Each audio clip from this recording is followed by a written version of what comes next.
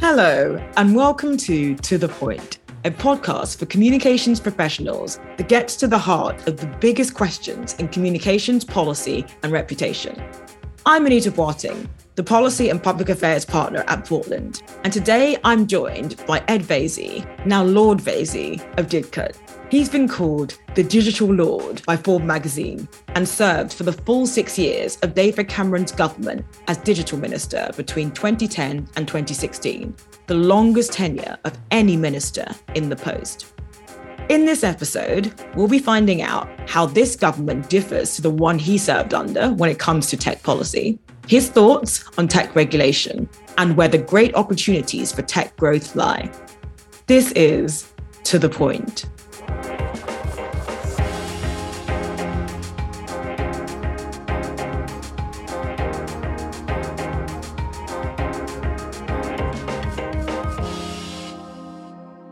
So, Ed, thanks for joining us. Thank you. Very good to be on. I don't know why I'm taking part in a rival podcast, but there you go. I think it's because you're not afraid of competition. I think you've probably got a lot more listeners.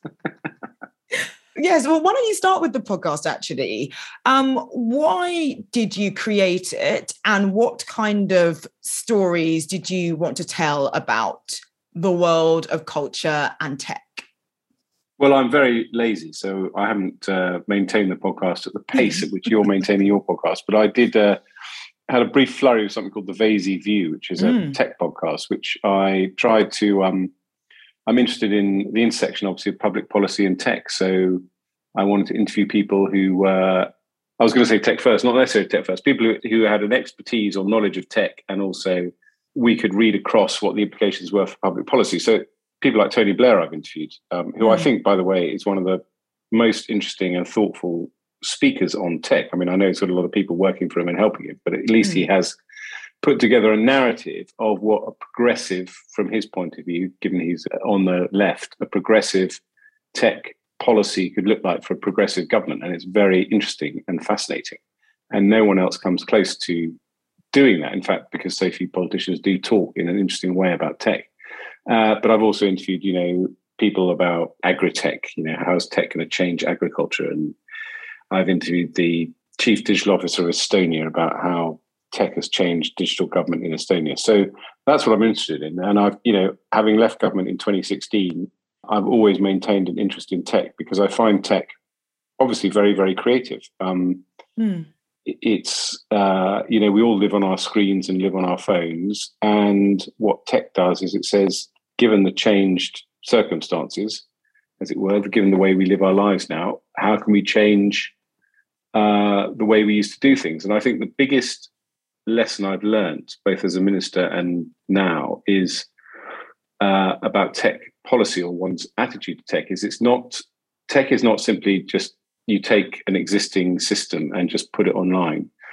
You have to completely rethink the system. It gives you the opportunity to rethink the system. You could rethink government from the ground up in terms of what the opportunities that tech gives you to share data, to share tasks, to do things in a more joined up way. And you can do that in almost any aspect of the public sector, from health to education and so on, using tech. And this is, for me, the kind of big missing link in public policy at the moment. I think that's really, really interesting. And particularly when we talk about UK tech, I mean, it's somewhat of a bright spot in our economy, I would say, especially sort of post 2008. We generally punch above our weight internationally. I can recall the now former Chancellor Rishi Sunak saying that, the UK created more tech unicorns. So, startups valued at over $1 billion than any other country other than the US and China. And it's just, now we look ahead to what the future of what tech might look like. Do you feel that sense of opportunity for the UK to go further? And, we've had the government talking up the kind of possibly post-Brexit opportunities, or, the digital markets unit, pro-competition regime, all of the GDPR reforms, crypto regime. Does it feel like an exciting moment for tech in the UK? No, it doesn't. It feels a bit depressing, actually, for tech in the UK at the moment. I mean, obviously, I'm nostalgic for the Cameron government, and I wouldn't claim credit for this. There were some big figures like Rohan Silva in number 10, Dan Korsky, who was in Number 10, now runs Public, who really lent into tech. People like Jimmy McLaughlin, even under Theresa May, who understood tech. And government was very, very, very engaged with the tech community and was constantly kind of leaning in to support and help it and to attract inward investment. And Britain is in a unique position. We're sort of, that traditional kind of aircraft carrier for the US, in the sense that most US companies regarded the UK as their second market. Easy for them to come here, very similar system, same language, massive ecosystem of skills, a launching pad to get into Europe. So the perfect place to invest and to open your second office, as it were. But with a government that was really keen to support tech and keen to lean in, both in terms of creating a good investment climate, looking at how regulations could be modernized to adapt, open finance being the most obvious example in the world of fintech. Now it feels pretty disjointed.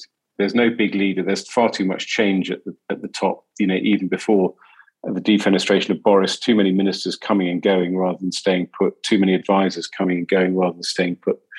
And what you need is a government that is relatively stable and committed. And I think if you want to kind of draw a parallel, you only have to look across the channel at Macron and see where he's basically taken our playbook and run with it. And he has moved the dial on tech in France in a very big way. And France has many more obstacles than we have, a different language, far more bureaucratic, tougher employment regulations. But given post-Brexit, the kind of situation the UK finds itself in, we should be leaning into this. Now, I've put forward a pretty pessimistic view there. Of course, there are some great beacons of hope. We still have that skills ecosystem. We still have our language. We still have a sophisticated investment climate. And we also have big companies like DeepMind, which have, sit as a sort of anchor tenant of the AI ecosystem. But you look at crypto, and I work with some crypto companies, the Financial Conduct Authority is not leaning into crypto regulation when it could be. And there are all sorts of other areas where the government needs to kind of lean in and create a climate where companies feel that they're engaging with government is listening to what the issues are, government wants to solve their problems and support them. And we're in danger of losing that unless we get our act together. It's really interesting that you talk about Macron and cryptocurrency, because that is a classic example of what you're talking about, right? Where Macron seems to have issued some, vocal noises about crypto, which are almost as important as having a really robust and creative regulatory system. And also, I think that this interesting dichotomy that certainly I see at Portland between the sort of political ambition, which can be huge but fairly general, and as you say, doesn't have that consistent focus, and the regulators who can be a lot more cautious about some of these emerging markets and technologies. Do you think that's a fair way of summarizing the dynamic within the policymaking ecosystem? Yeah, I mean, regulators, of course, are right to be cautious, and their reputation is really important. So slapdash or rushed regulation can be a mistake. And we're lucky in the UK. We have Ofcom as a media regulator now doing internet regulation. We have the FCA, which has a great standing. The Information Commissioner's Office are all pretty impressive regulators with global reputations. So they're quite right to be cautious and not rush into slapdash regulation.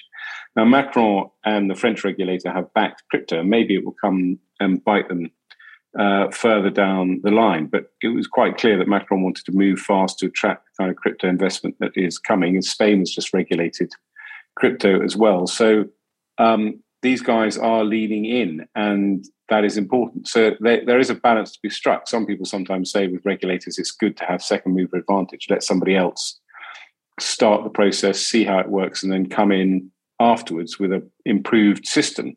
And it's certainly my knowledge when I talked to Treasury ministers that they felt that France had been a bit precipitate and think that France will get it wrong. We'll wait and see. Maybe they will be proved right. But the fact is that the potential investment that would come from crypto companies is now going to be based mainly in places like France rather than here. And I think that is a mistake. And also, I think, given that people are going to buy Bitcoin and so on, if your duty is to protect the consumer, quite rightly, then you should be working night and day to put in place a regulatory system that does protect the consumer with all the traditional bells and whistles of know your customer and all of that.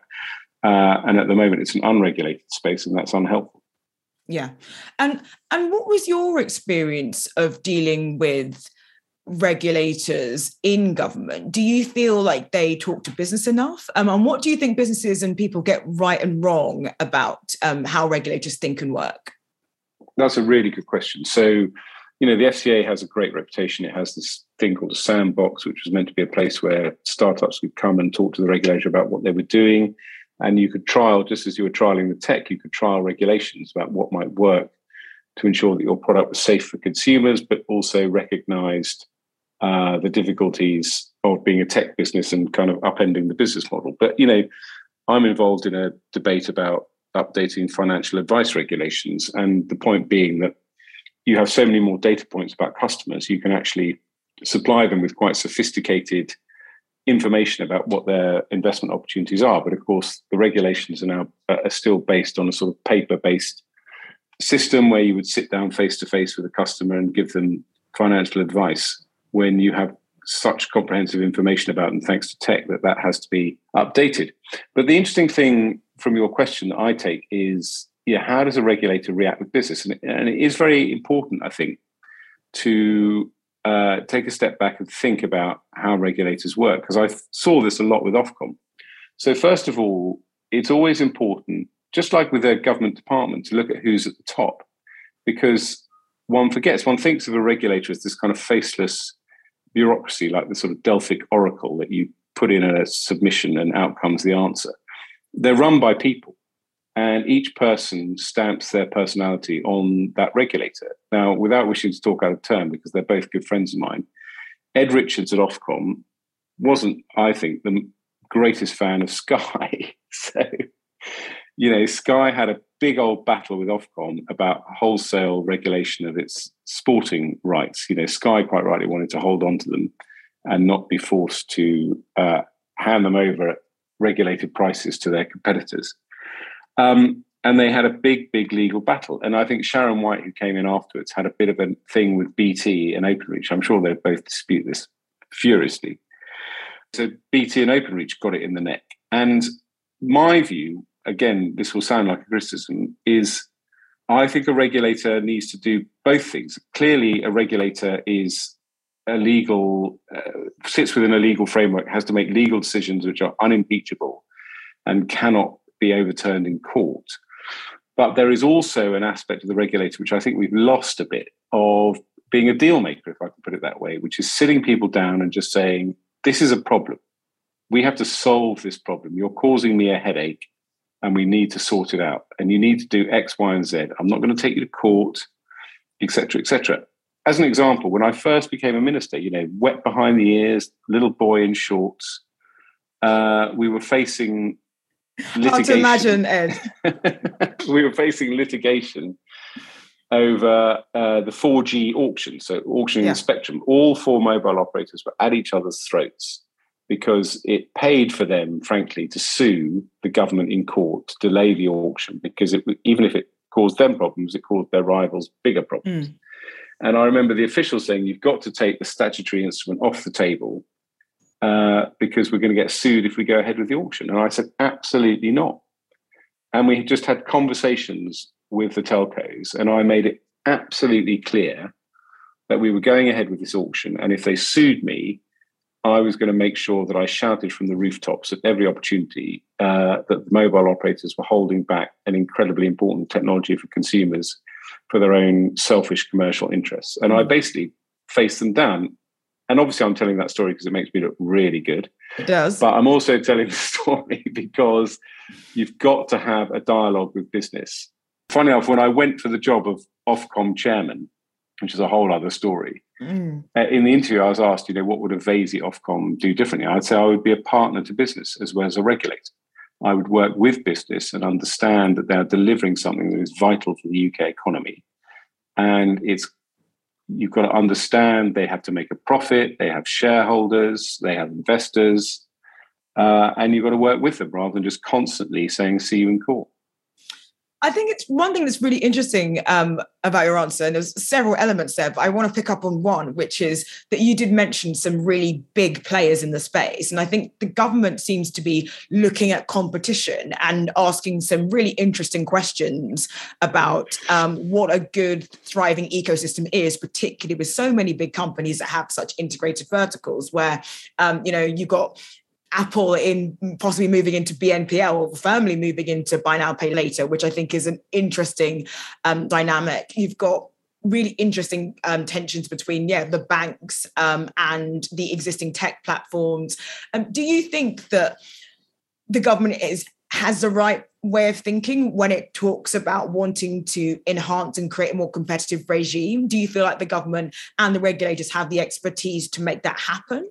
And do you think the fact that the Digital Markets Unit, which is supposed to kind of have a lot of teeth to kind of intervene and create really competitive markets, possibly being delayed, is a problem?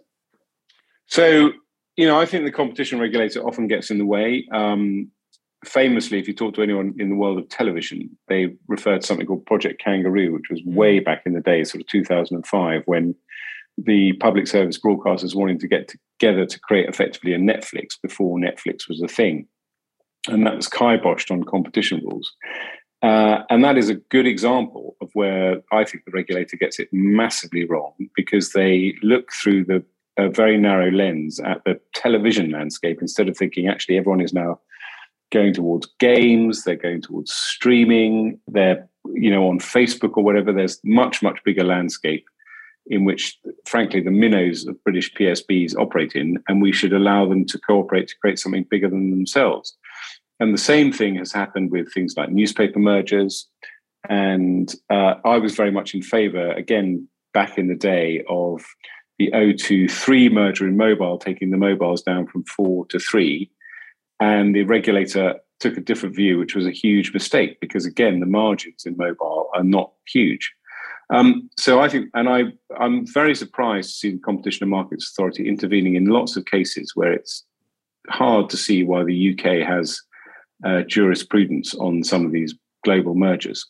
But having said that, I am in favour of the Digital Markets Unit, because in effect, to a certain extent, that addresses some of my issues, which is that I think that tech is different.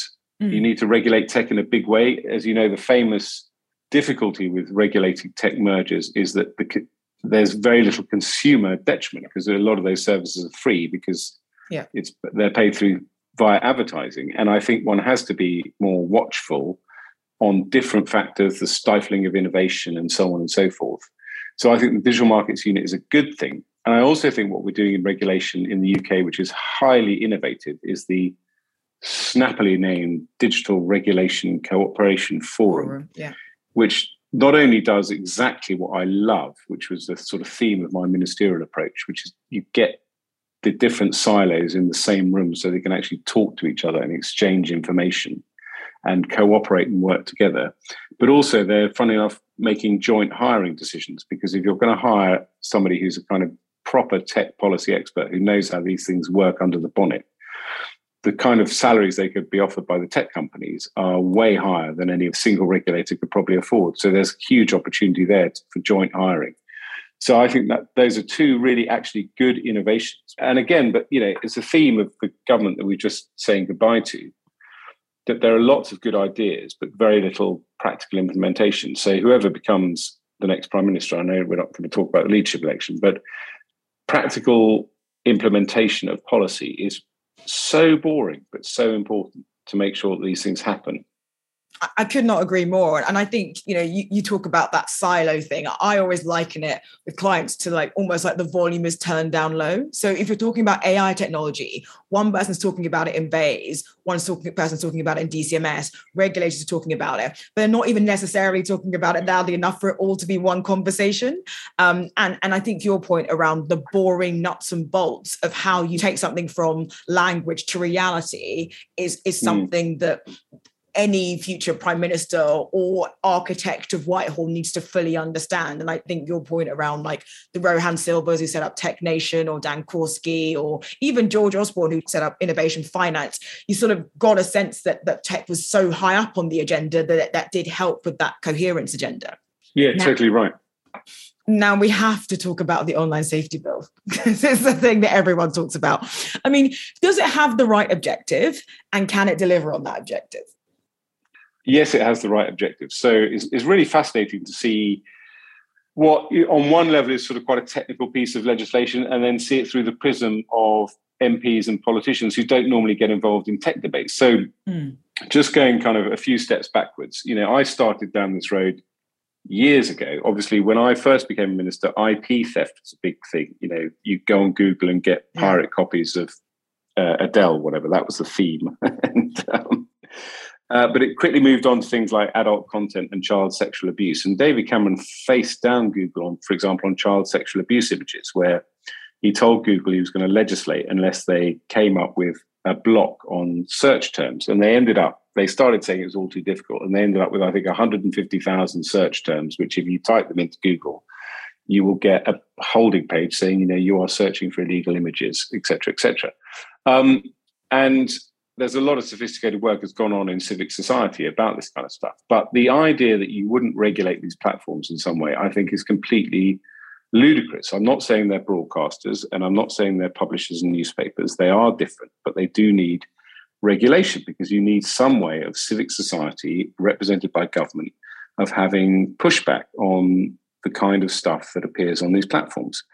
And I think the approach of the online safety bill is the right approach, which is effectively to give, obviously, a well-established regulator like Ofcom the power to regulate, and to do it basically based on terms and conditions. It's not like a broadcast. You're not going to see something on Facebook, complain to Ofcom, have an inquiry, fine Facebook. We're going to have terms and conditions which Facebook and Ofcom agree. And I know Facebook's now called Meta, but it's just easy to refer to Facebook. Facebook and Ofcom agree terms and conditions. Ofcom can audit those terms and conditions in terms of how they've complied with them. And if they feel they haven't complied with them, they can sue them. Now, obviously, it is not a magic bullet. And as I always say, this is just the end of the beginning. This is just the beginning of internet regulation. It's got a parallel process in Europe through the Digital Services Act. And it is the beginning. It's the beginning of a process. So people should not get overexcited about this. This is neither going to be the death of the internet, nor is it going to solve all the problems that you see on platforms. But it is at least the start of a process which, is going to evolve. And in 20 or 30 years' time, it's going to look very, very different. Having said that, the interesting thing on which I'm genuinely open-minded and haven't made up my mind is how it's been interpreted in the political sphere, which is an attack on free speech. And that is fascinating, because the legal but harmful issue is understandable. It's basically saying if you pour a pile of racist abuse on someone, weirdly, that may not be technically illegal, what you're saying, but it is obviously extremely harmful, especially if it's thousands of people doing it. So you know what they're trying to address, and they're trying to say to the platform, you've got to have in place a mechanism of when this happens, or self-harm sites where you might be advising people how to self-harm, and that may technically not be illegal.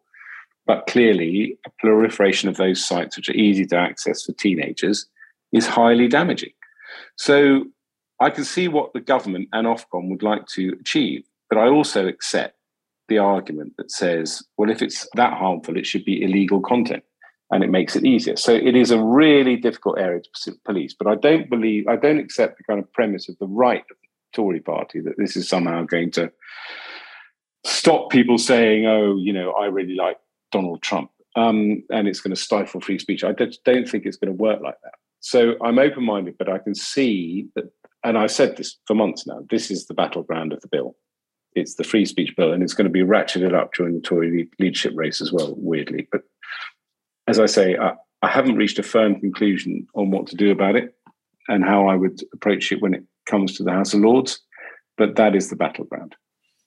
Yeah, and it's coming to the Lords pretty soon. It seems to have made its way fairly rapidly through the Commons. And I recall you saying that you were concerned that kind of lots of hobby horses would be hung on the legislation, which it seems to have resisted quite a fair bit of amendments thus far. But I think you're right that the battle for what this ends up being is as yet unclear.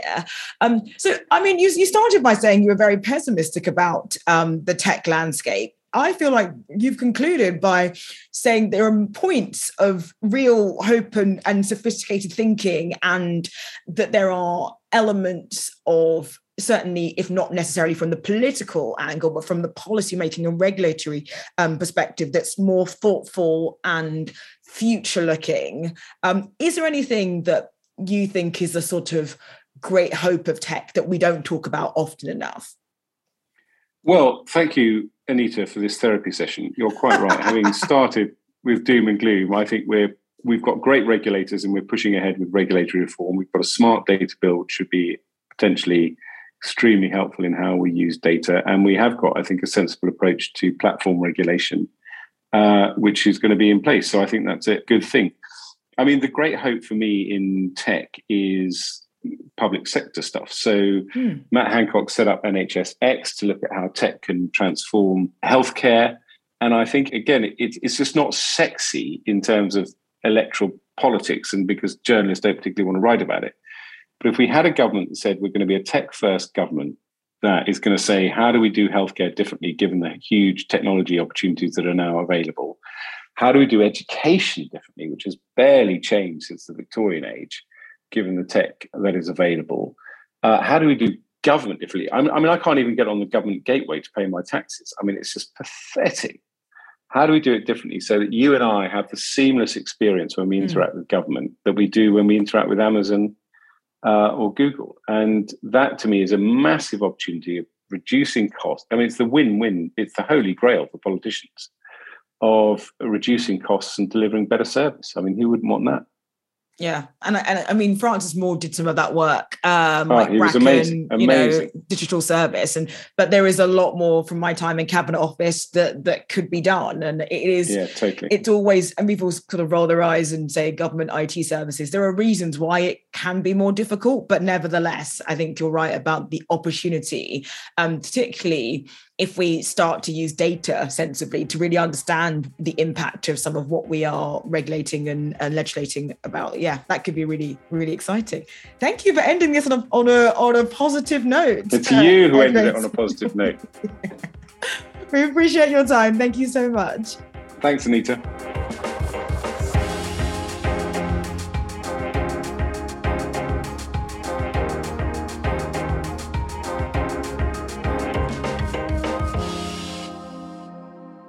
Thank you for listening to this episode of To The Point with Portland.